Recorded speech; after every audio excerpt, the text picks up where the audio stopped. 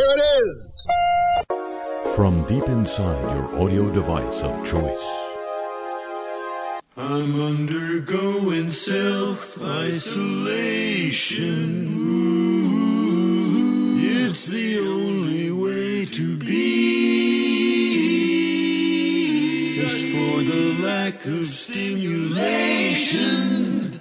Ooh, so come self-isolate with me. Well, ladies and gentlemen, beginning the 38th year of this broadcast, self-isolating and looking back. One of the things you do when you're sitting by your lonesome, isn't it? Yeah, I shouldn't have said that. I shouldn't have taken that job. I shouldn't have let that job. Anyway, I'm thinking about the past year in the news as covered by this broadcast. That's right. It's another year in rebuke, gone by and yet ready for examination for the next hour. A year that started, wow, does this seem like just a year ago that President Donald Trump had been impeached by the House and was headed for a so-called trial in the Senate. 2020. It was a very crap year. The year in rebuke. This week, as never before, it's nut-cutting time. And for the businessman turned chief executive, the nuts aren't falling far from the tree. Ken Starr. Whoever thought, right? Well, especially after you called me, a lunatic back then? Hey, everybody was doing that. I go with the flow. That's one of my things. But, you know, I wanted real lunatics on my team this time. The guys from the House, Jim Jordan, Doug Collins, real pit bulls with very advanced rabies, right? Turtleneck Mitch says no. Too divisive. Oh. But that's my brand, too divisive. So, we settled on you and the other guys. Well, Dershowitz is his own kind of pit bull, of course. Yeah, but he's not really on the team. I mean, he's testifying. Well, he's not a witness. I thought the plan was no witness. Right. He's not witness testifying. He's just distinguished lawyer dropping by testifying. That happens, right? Well, that's one of the things we'll have to work on. By the way, I'm going to need all the files to help prepare the defense. You got him. Mick says you got him. If Mick says you got him, you got him. Well, I got a little packet of news stories and clips. That's it. That's all you need. Really. Just read the Lou Dobbs show transcripts. It's all there. He does the talking points like it's memorized or something. He's just a real Van Dyke Clyburn of the teleprompter. Sir, I'm going to need more than that. The Clinton people came into their trial with wheelbarrows full of stuff going all the way back to Whitewater. You know, there are days when I wish we had stuck to that stupid land deal. Are you crazy? It wasn't until people saw Bill Clinton's taste in women that the bloom really came off the rose by any name. But look, Ken, this isn't a trial. This is a hoax.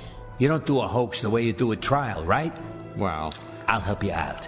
The answer is no, sir. No, Mr. President, you don't. Remember that for the next time. All right, sir. So the basis of our response to the House accusations is to quote Lou Dobbs? Yeah. Quoting Hannity is too obvious.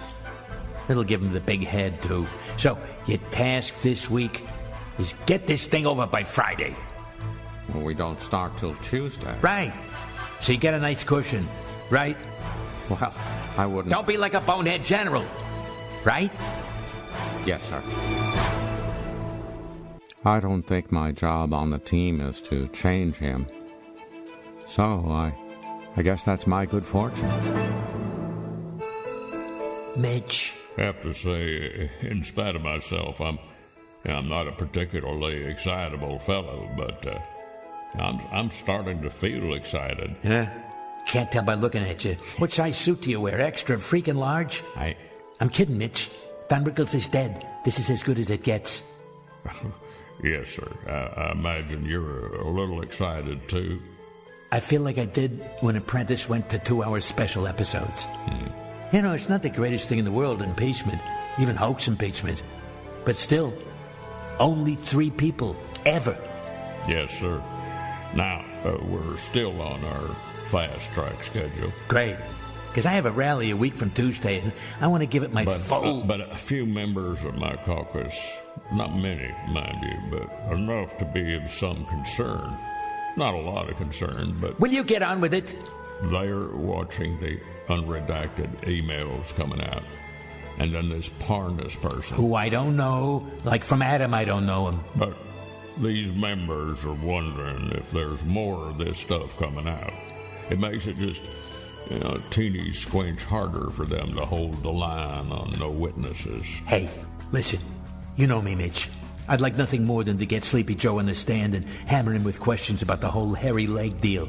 But we agreed that no witnesses... Right. Makes for a tighter show. So my members, just a few of them... Not a lot. Come on, spit it out. ...are wondering how much more of this kind of stuff is just about to come out. I do have to give them some clarity on that, some reassurance that we're not marching them into a sinkhole. Oh, they wouldn't like that. No, sir. Especially the ones up for... You know what I wouldn't like, Mitch? Being so-called supported by a bunch of gray-haired weenies who are scared of getting their shins muddy. I wouldn't like a Senate majority leader who can't frighten those weenies into following the plan.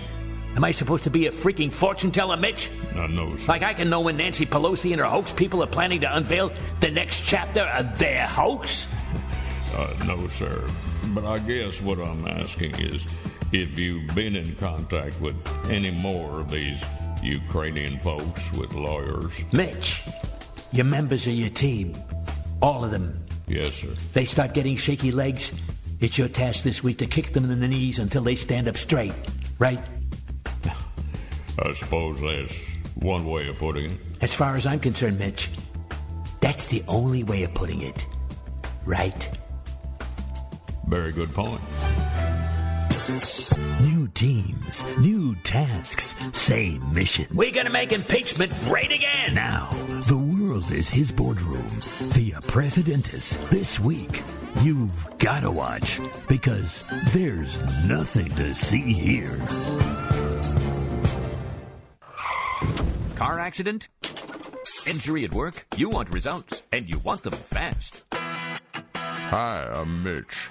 Most injury lawyers wrap you up in months of delay-filled litigation. Sure, you might get a nice settlement at the end, but that's your life that's going by while you wait through a trial. Jury selection, witnesses, documents. Who's got the time for all that? That's why at my law firm, we cut to the chase. You might not get the biggest settlement, but you get it now, before the injuries turn to memories. At McConnell & McConnell, we're not trial lawyers. We're get-the-thing-done lawyers. If witnesses have something to say, they can say it at your check-signing ceremony. Mitch got the judge to skip almost the whole trial. I don't know how he does it. I entered and left the court for good on the same day, thanks to Mitch. Thanks to the McConnell Law Firm's strategy of tight coordination with the defendant, you can focus on healing, not testifying. And Mitch passes the savings right back to you. So here's the pitch. Just call Mitch. McConnell & McConnell, not licensed in all states. Your experience may vary. Testimonials by paid actors. Don't bitch, call Mitch. He'll take the try out of trial. It was just after the impeachment trial ended that we became aware of the influence and presence of Rudy Giuliani in the White House world long before the post-election shenanigans began. Rudy Giuliani had prevailed upon President Trump to include in his pardon spree an old pal and colleague of Giuliani's, a man who was Giuliani's police chief when Giuliani was mayor of New York. And during the aftermath of 9/11, the immediate aftermath of 9/11, was revealed to have sectioned off for his own use as a love squat in an affair he was having with the New York writer and publisher, a facility which was supposedly reserved for rest and no recreation, but rest for first responders. I guess this gentleman thought they'd do the rest, he'd do the recreation. He was released from that job. Rudy later promoted him as the candidate for the first Homeland Security Secretary. That was after he had spent a little while trying to Americanize the police force in Baghdad. That didn't work out too well. Neither did he get the Homeland Security thing. He later spent a little time in jail on tax charges, but Rudy got him pardoned. Even in the White House, Bernard Kerik was there.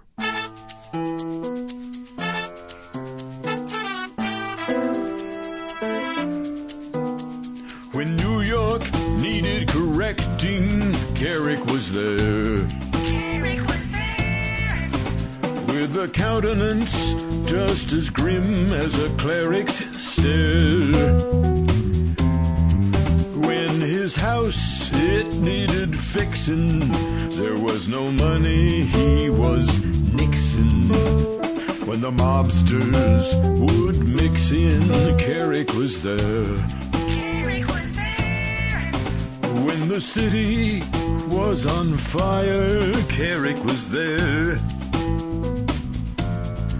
Taking time out only for a torrid affair,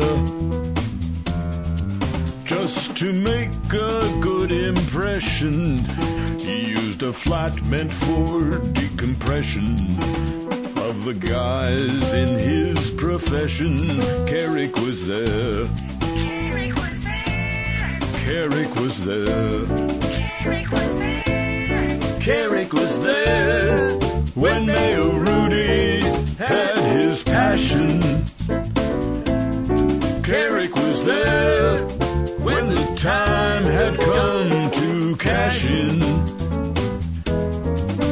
When Iraq needed policing, Kerik was there. Though some said it was a fleecing, could Kerik care? It was 3 long months of training, then the crap, it started raining. So without complaining, Kerik was out of there. When Homeland needed securing, Kerik was there. But his nanny records were found in disrepair. So Bernie took a powder before the questioning got louder.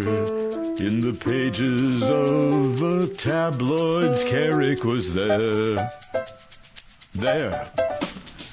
When Trump rolled out a pardon, Kerik was there. With no guard dogs doing the garden, Kerik could dare. It was Rudy who saved his bacon from the laws he had been breaking. In Giuliani's golden glare, Kerik is there. Kerik is there. Kerik is there. Ooh, Kerik is there.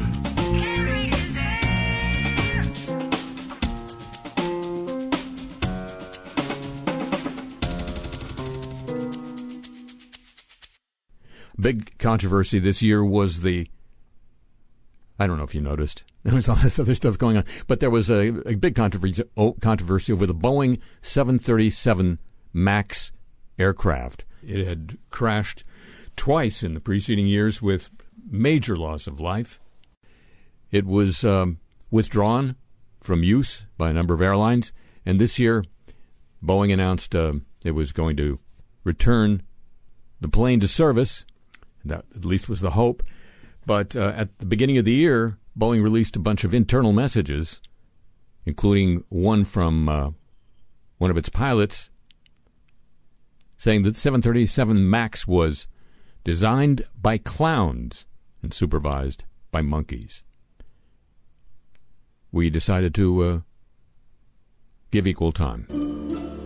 2020. It was a very crap year. The year in rebuke.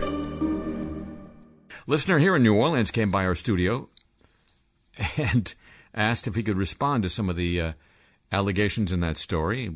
And, of course, we had time to fill. So I'm glad to welcome to the Le Show microphones John Pimples Hendricks. Better known to kids everywhere as Pimples the Clown. Well, I was going to say, you do have some serious clown makeup on, but here in New Orleans we've come to take that sort of thing for granted. Well, you shouldn't. That's one of my taglines.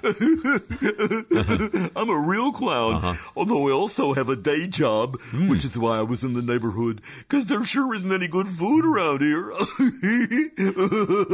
Well, I guess I should call you Pimples? Not irritating at all. So, what is your day job? I'm an aircraft designer. Really? So maybe you can see why I took such offense. As a matter of fact, I took the whole fence. Can't help it, it's in my blood. But so you took offense at... The guy at Boeing who said that airplane was designed by clowns. I mean, that's outrageous. Also outrageous without the spitting. You couldn't smear an entire ethnic group that way these days, except maybe people from Poughkeepsie. Why them? It's just a funny name, silly boy. Yes, but you know, I have to go into that facility every day and twice on Saturdays. You brought your horn. Oh, I never travel without it. It's my emotional support horn.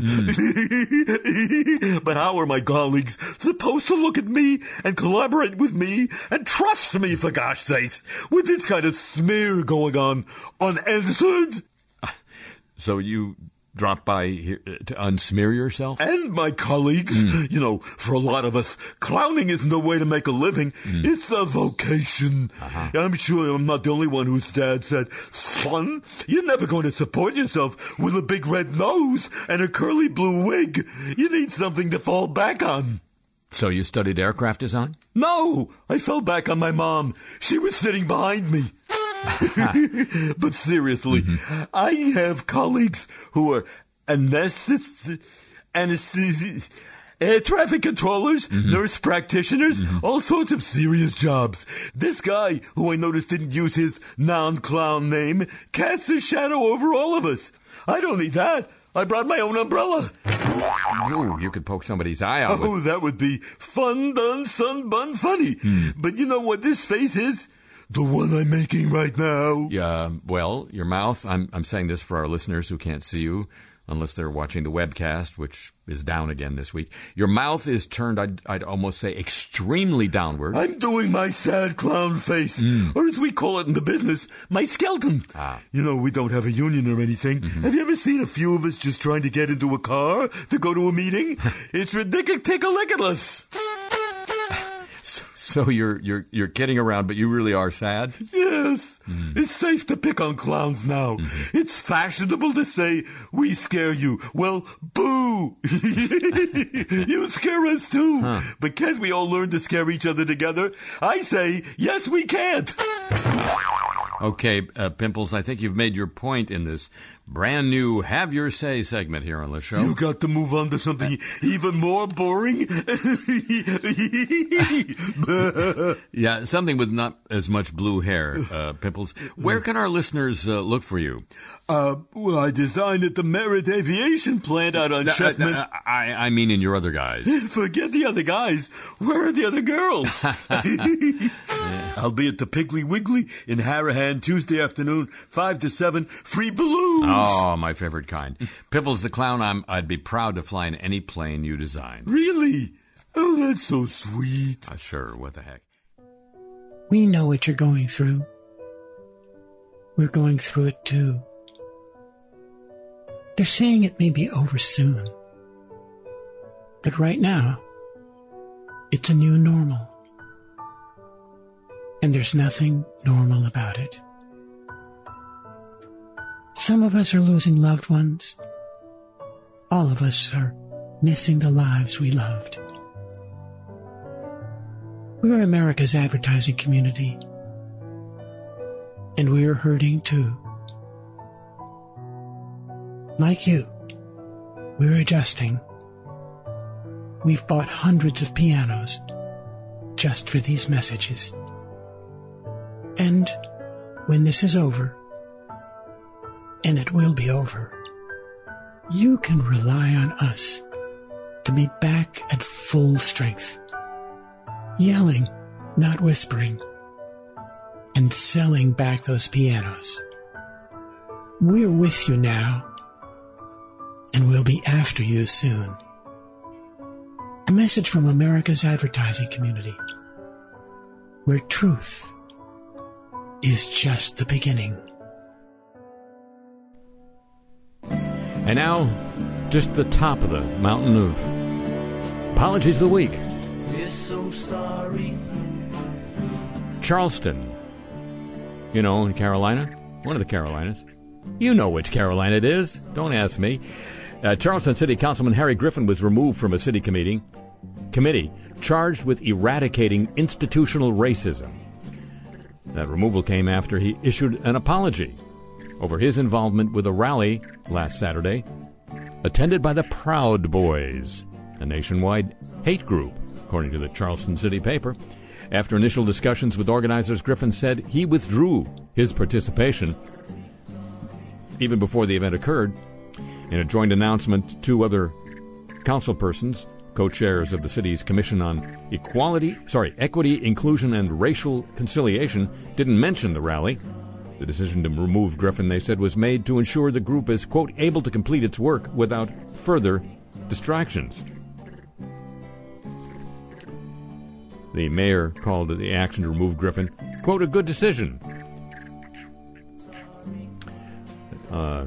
Saccharin, one of the council people, told the city paper, the Charleston City paper, that he was disappointed Griffin had even a loose relationship with the Proud Boys, or the organizers. The move came 2 days after Griffin publicly apologized for committing to speak at the rally downtown, organized by representatives of two Facebook pages.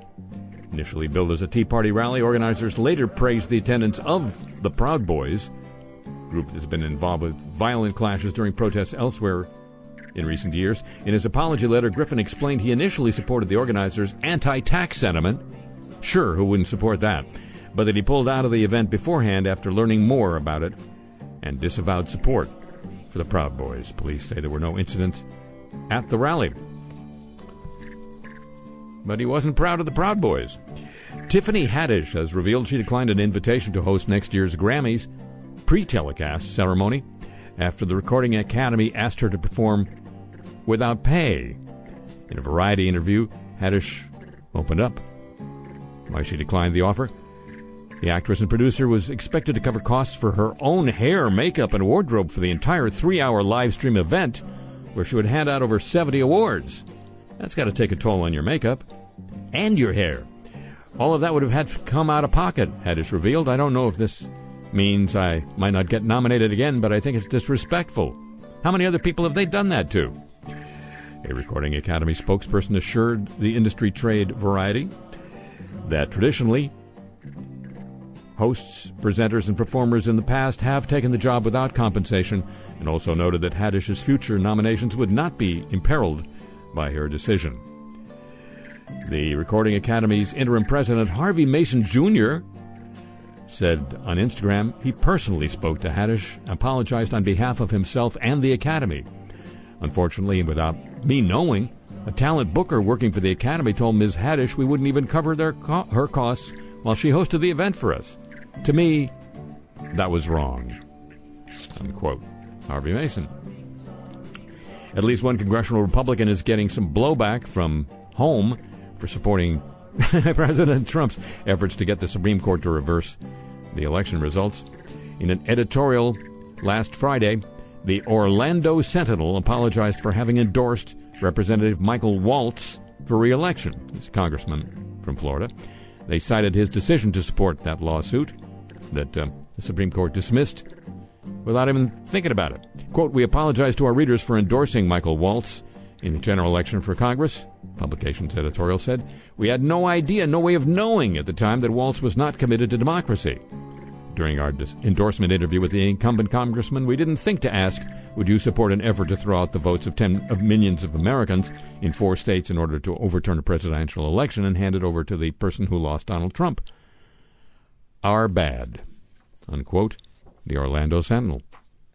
And Google CEO Sundar Pichai apologized this week for the company's handling of the departure of artificial intelligence ethics researcher Timnit Gebru. Pichai said he would investigate the events and work to restore trust, according to an internal memo and sent company-wide and obtained by Axios.com. Gebru's exit has provoked anger and consternation within Google, as well as in academic circles, with thousands of people signing an open letter urging Google to re-examine its practices. In a note, Pichai acknowledged the depth of the damage done by the company's actions and said the company would look at all aspects of the situation, but stopped short of saying that they wouldn't be evil. No, well, they didn't. He didn't. He did stop short of that. Gebru left Google in what the company characterized as a resignation, but Gebru said was a firing. Google had refused to give permission for Gebru and other Google researchers to attach their name or the company's name to an AI ethics paper that had been accepted for publication. Gebru and others dismissed Pichai's memo as not addressing the core issues around her ouster, and OpenAI policy director Jack Clark said, "I'm absolutely shocked by this email," that is from Google's CEO. "It uses the worst form of corporate writing to present Gebru's firing as something akin to a weather event, something that just happened. But real people did this, and they're hiding," unquote. OpenAI policy director Jack Clark. The apologies of the week, ladies and gentlemen, a copyrighted feature of this broadcast. There were so many follow-on events from the COVID-19 epidemic. So much had to be canceled. So many people were out of work. Among the many businesses trashed by the epidemic, of course, was the cruise business. One of the first really dramatic examples of the effects of COVID-19 was a cruise ship that came into Sydney, Australia, and docked there. People couldn't get off the ship, and it became a little petri dish of the virus and its disease. And one of the cruises canceled featured a known figure from the recent past of public radio, and that cancellation had reverberations. Well, sure, it's been a quiet week in Lake Reverie, Minnesota, my hometown. Of course, they've all been quiet weeks, last couple months or so. Ever since, as Peg Lundgren down at the Catbox Cafe put it, town curled up and hibernated. All except for Father Sarnquist down at the 7 Norwegian Barbers Memorial Lutheran Church. In his spare time, Father Sarnquist is something of a history buff. He was a fellow discovered a couple of years ago while he was researching the microfiche files of the Lake Reverie Advertiser, the town weekly, that the community's name was a corruption of the original Chippewa name of the lake, Rev-a-ree-la, which apparently meant in the Chippewa language, lake where white people eat processed meat at picnics. Then earlier this year, the place was rocked by Father Sarnquist's revelation, his word for it, in a Sunday morning service, that the traditional origin story of his church's name turned out to be a historical error. Seems he'd discovered in a batch of letters that the terrible boating accident that was memorialized in the name of his house of worship had only killed 6 barbers, and only 5 of them were Norwegian. Now he was busier than in 2007, back when he'd had to redo a bunch of baptisms after they discovered the plumbing problem. He was preparing, with the aid of the church's organist Marjorie Sorgard, to march on the state capitol to get the church reopened after what he called the coronavirus thing. He'd done a month's full of sermons on this theory, which, if you haven't already heard about it, says the virus was created by Chinese people in the Department of Health and Human Services in order to sell more Chinese masks and gloves. Some weeks, the people in the theory worked at the CDC or FEMA instead, but the gist of the story remained rock solid. Marjorie Sorgard played a particularly fervent version of "Let all mortal flesh keep silence" after his final sermon in the coronavirus series, which you could only see if you had Church Book Live. And after they switched off the camera, she said to Father Sundquist in a voice that echoed throughout the empty sanctuary, "Father, I just got a vision of us at the state capitol getting this church back open. I'll make up some placards and do my social media thing, because this house can no longer be empty of souls besides ours and the boy from Honduras." So they've been, as he says, powerful busy this week, trying with some of the members of the sodality to get to the Capitol before the Catholic delegation from the Twin Cities arrives. Only other person in town who's been really busy during the lockdown, the most famous citizen of Lake Reverie. The guy's been talking about the town on the radio since just after there was radio. Of course, he'd pulled up stakes, left town years before, but he'd come back every once in a while, spend a night or two at the stay-a-while motel just to, as he used to explain it to the Gustafson kid who worked the front desk, catch up on usable details. But since his radio show went away after that little thing with the woman and her back and his hand and such, he didn't seem to need those details so much. But now he was back on a completely different mission.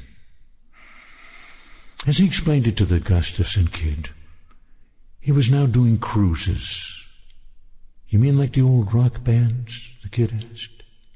The kid, by now, was in his early 40s, but everybody still called him the Gustafson kid. Basically, since old man Gustafson had given him the unfortunate first name of Saltstrumen. The kid's father, himself named Thor, kept explaining to the boy that he'd been given a gift of great strength, the name of the world's most powerful maelstrom. It should be nothing but a source of pride for a strapping kid like him. But in fact, the kid had never outgrown his baby skinniness, and he'd spent the first 8 grades in school trying, without success, to figure out just how you make a nickname out of Saltstrumen. So over his after-dinner Ovaltine, the radio fella explained to the kid that this year's cruise had to be canceled because of the virus thing. The kid nodded soberly. The kind of look you get when Dr. Einstein has just admitted that he doesn't understand quantum physics either. The kid knew all about the virus thing from Father Sundquist's Church Book Live sermons, don't you know? Now, as the radio fellow told it, some would-be cruisers were cruising for a refund. Took the kid a moment to take apart the wordplay. So the radio guy continued, "I'm in town for a couple of days, looking for witnesses. Even the Gustafson kid knew all 4 of the Jehovah's Witnesses who used to live in Lake Reverie had left town after the fire at the Watchtower warehouse. So he just pointed out that there was now a deposit policy on the bed pillows. The radio guy said there were lawsuits stretching from here to the county line, and he needed some character witnesses from the town he had made so famous for all these years. Famous enough that he could be doing cruises now. Well, the Gustafson kid got all serious looking again.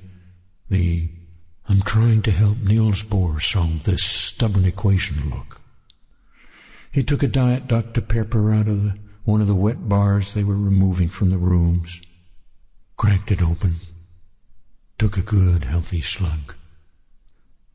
Then he opened up. "Look, mister, Peg Lundgren down at the Catbox Cafe said last month she'd get out the shotgun if she ever saw you again, after the way you made her look like a provincial yahoo all these years." Those were her words. I don't know how you made her resemble a website, but that's what she said. Mr. Malmstrom at the Pick and Grin Hardware said the radio guy came in one day, picked up and examined a really nice set of screwdrivers. Then he up and put them down and walked out. He said that screwdriver set sure would have paid for a new rain gutter. I myself heard Father Sarnquist call you a libertine in the middle of one of his coronavirus sermons. The kid sighed heavily as if he'd just finished reciting some hip-hop lyrics from memory. Well, the radio guy just sat there, listening to the arrhythmic ticking of the Fred Flintstone clock on the wall of the hotel's combination office and breakfast room. Then he sighed, and he said to the Gustafson kid, "I guess this won't be as easy as I expected. I guess I'll pay for 4 nights' deposit on the pillows." That's the news from Lake Reverie, Minnesota, where time stands still, and so does everybody else. This year, we learned that the always reforming government of Saudi Arabia, under the putative direction of Crown Prince MBS Mohammed bin Salman, was planning to widen the cultural window of the country, including hip-hop, rock and roll, and even heavy metal.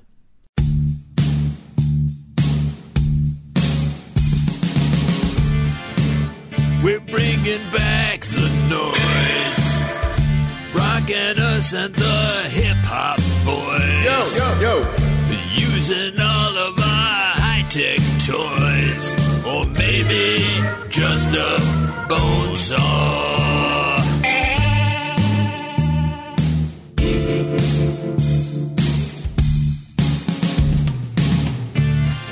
Ticket price is such a deal. On the street, they'd say it's a steal. Yo, yo, yo. You get a show and a kind of meal, or maybe just a bone saw.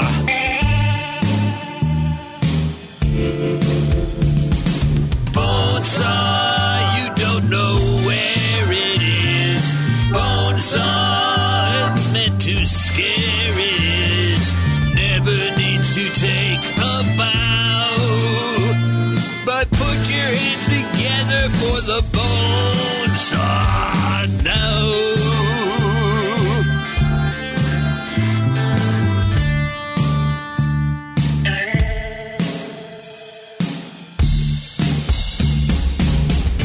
All is normal, have no fear. The backup chicks will still be here. Yo, yo, yo. Videoed in from a room in the rear. Room right next to the bone saw.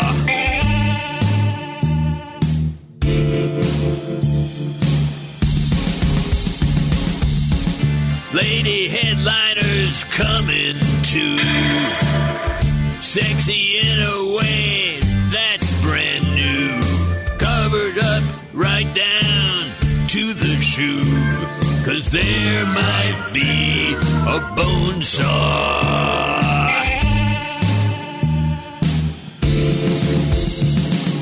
Bone saw, it's just the Saudi bone saw way of saying howdy.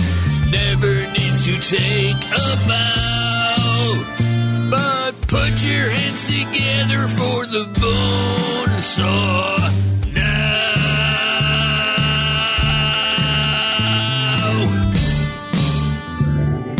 Bone saw. It's going to seem unlikely to future observers looking back on 2020, but one of the major debates of this pandemic year, aside from whether the pandemic was real, is should one avail oneself of the advice of almost every public health professional and deal with the pandemic by wearing a mask. Many Republican leaders had difficulty with that one. 2020. It was a very crap year. The year in rebuke. And I look forward to constructive talks with you on how we can engage together on this important legislation. Sincerely yours. Okay. Just sign of Mitch. Mm-hmm. Speaker Pelosi always thinks that's a good sign. No harm in giving her false hope. Okay, Dan, anything else? Only the thing, Mr. Leader. The mask thing? Mm-hmm. That's the thing. I mean, we did set aside 10 minutes on the schedule for training right about now. Oh, I know, but I've got to lunch with the Republican leadership, and I'd hate to have mask marks on your face. I think we got a cream that can take care of that. Because, you know, you get to be a certain age and your skin just becomes a damn tattletale. Yes, sir. So? All right, I guess if I'm going to do the pivot, I shouldn't be the last damn Republican on earth to do it. Well, that's what we agreed in the strategy session, so we could just start with this one. Well, I'm not going to put that on my face. You're touching it, for God's sake. This is your bag, sir. Well, I suppose if I've got my own bag. So the key is you don't touch your actual mask either. Mm-hmm. Well, was I just going to jump on my face when I say abracadabra? No, sir. That's what these little things are for. The little stringy things are handled? Mm-hmm. That doesn't look like very durable construction. Not that I'm any expert on constructing anything but tax cut packages. They're disposable, so I guess the stringy things aren't built for endurance. But in the short term, you want one of them in each hand. Otherwise, no, I know. It just closed up like a clamshell. Yeah, and then you put them over the ear. Uh-huh. Great. That just dangles down from one of the stringy things over each ear, sir. Got it. I have to hand it to these people. They kind of thought of everything. And then just slide it down till it covers your nose and catches on your chin. Okay, but now... No, you had it there for a minute, sir. I know, but my chin didn't catch it. Just kept sliding down. Wait. You know, Dan, I may just have to reluctantly conclude that I don't have a chin for mask wearing. We could put a little thing on your nose to keep it from... Okay. I'm just going to hold it here for right now. Okay. Dan, I'm going to go on a limb here and say this is not a great aid to public speaking. It looks like it's getting sucked in every time you breathe. Daniel, breathing through my mouth has been good enough for 6 decades of public service. I don't think... You could just take one really deep breath before you put it on, and then... I'm beginning to understand why the president is so resistant to all this. We both went over the polling, sir. Mm-hmm. This gives you every bit as much of a bump as signing on to the police reform bill with none of the thin blue backlash? Well, I can tell that between the breathing and the keeping the thing from sliding down, my nose is going to be a hell of a lot busier. Worse things have happened in our campaigns. Well, you're certainly on the money there. Mm-hmm. So what do you think? Well, I'll try it on my way to the caucus. If nobody notices any face marks, we'll put it into the appearance bag. Good deal, Senator. And then when I'm through, I'll just yank him off my... Ow. Nice and easy, Senator. Wow. Those strings are tougher than they look. When we think back on this year, and I mentioned all the advice from public health authorities, there's one piece of advice that seems to have disappeared from the litany fairly early on, as a matter of fact. It's wash your hands, maintain social distance, wear a mask if you can't, gather outdoors if you can, few people indoors if you must. The one that's missing now, don't touch your face. Try not to touch your face. I was never really good at that.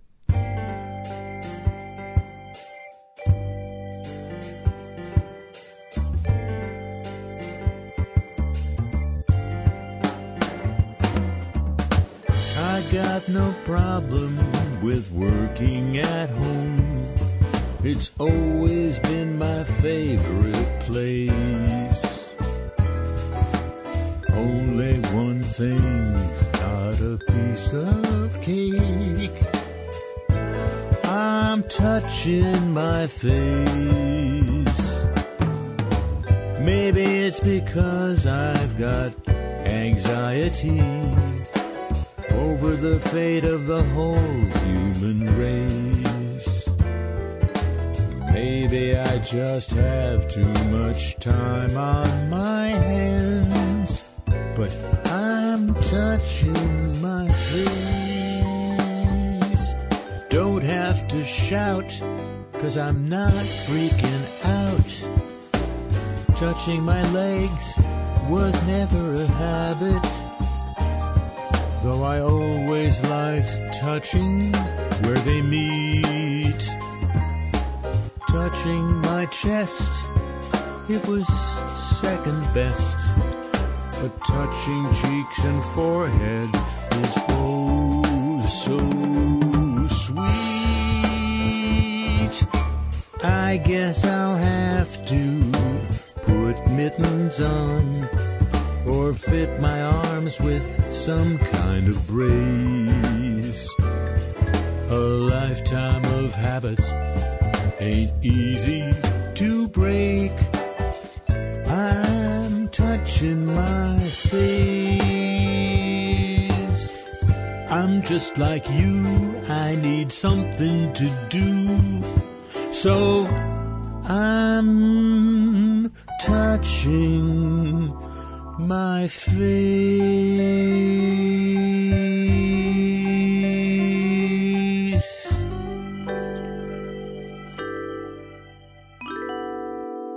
And oh yes, this was the year that America's longest war finally seemed to be getting ready to start approaching the on-ramp to the beginning of the end. From Afghanistan Public Radio, our tote bags are now guaranteed to have no major holes. From the abandoned American television truck in downtown Kabul, where the nightlife is like the day life, only darker. I'm Mahmoud. And I'm Hamid. We're Slick and Slack, the here-to-stay brothers. Welcome to another edition of Cars I Talk.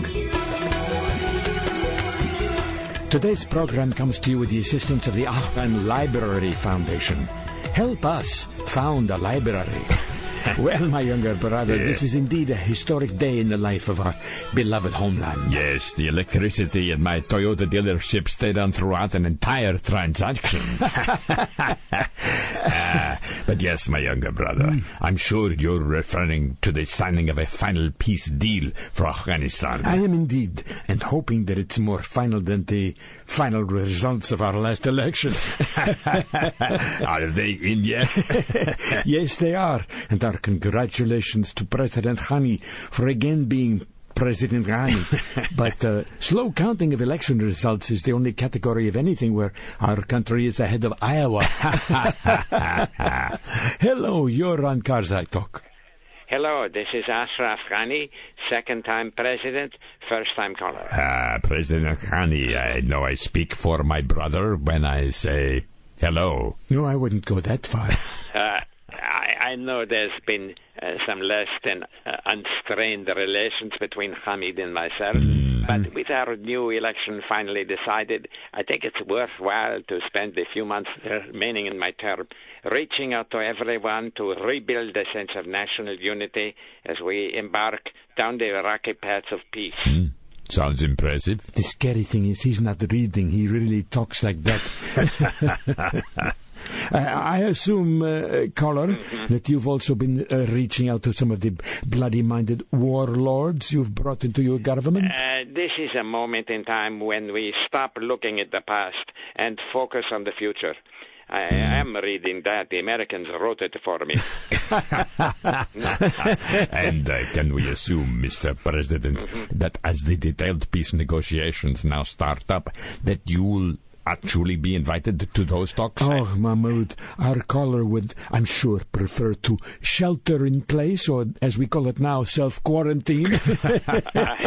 I did have a question, by the way, on this subject. Oh, ask away.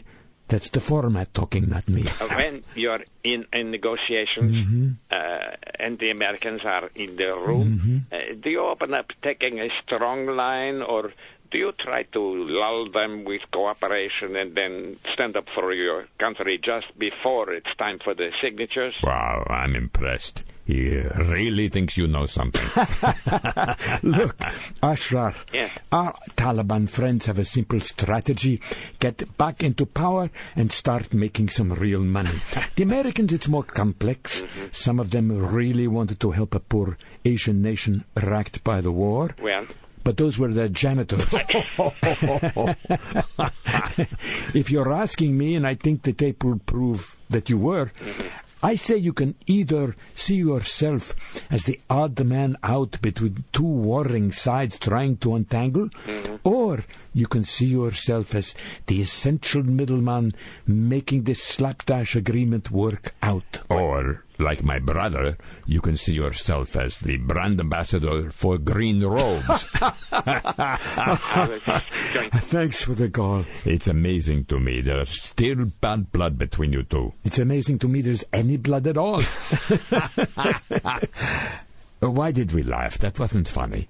Again, that's the format talking. Hello, you're on Karzai Talk. Hi, guys. I'm Jim Taliban, first-time call center chief customer experience officer and first-time caller. A couple of firsts there.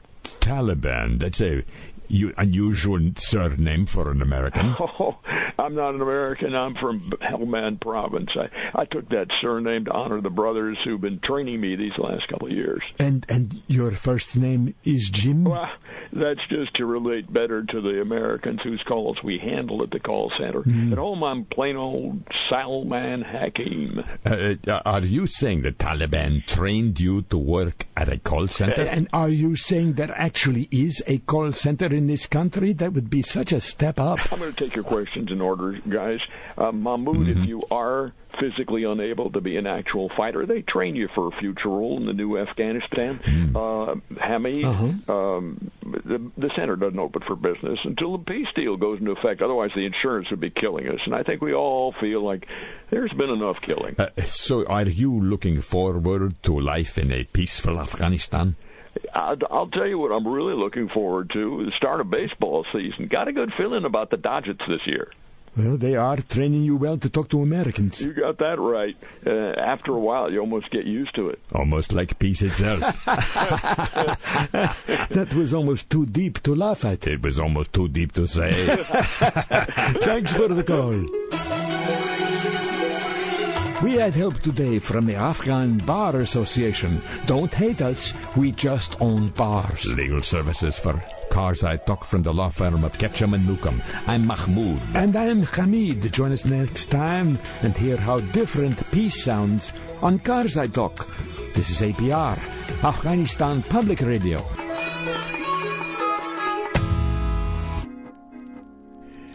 And we were talking about advertising, I, moments ago. This from Advertising Age, as I read the trades for you. In the past few months, we've seen a proliferation of actors in ads, and not always for high-profile brands.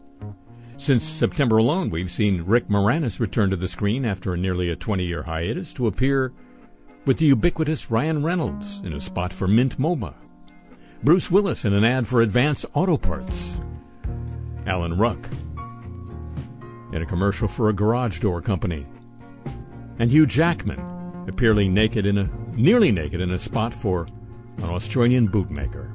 This year, since the pandemic struck, many actors and entertainers have found themselves unemployed and at home, with their projects fallen through or put on hold. So, they're happy to talk to brands. Quote, "We've seen a lot more willingness of talent to do things that they wouldn't necessarily have done before," unquote Doug Schabelman, an entertainment agency representative who represents brands looking to hire celebrities. A lot of celebrities are home. They're not doing productions. And they also want to be paid and to remain relevant, he says. It's not necessarily about the dollar amount, although there may be discounts. It's about willingness to do things they would not have done before, unquote. Celebrities have also realized the need to stay engaged with fans, says Marie Carduce-Lane, partner in endorsements at William Morris Endeavor. Once all production and music touring came to a halt, our clients became even more eager to find ways to create meaningful content and stay connected with their audience. Partnering with a brand is a perfect way to get engaged. It's not just about the money or the exposure anymore, she adds. While all of that helps, of course, artists really want to work with brands, both large and small. For brands, unquote, securing the talent of celebrities also taps into what consumers crave during a time of uncertainty and stress: familiarity with a touch of nostalgia.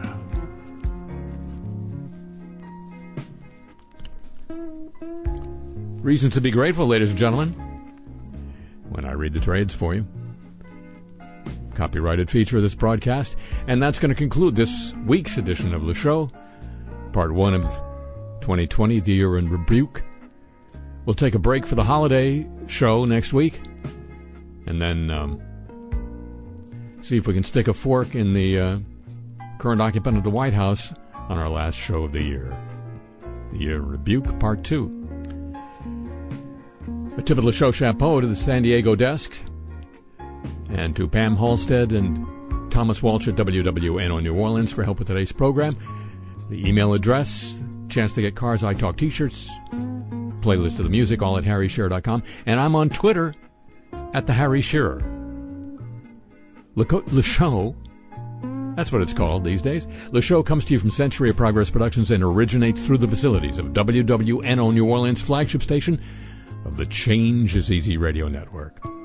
So long from deep inside your audio device of choice.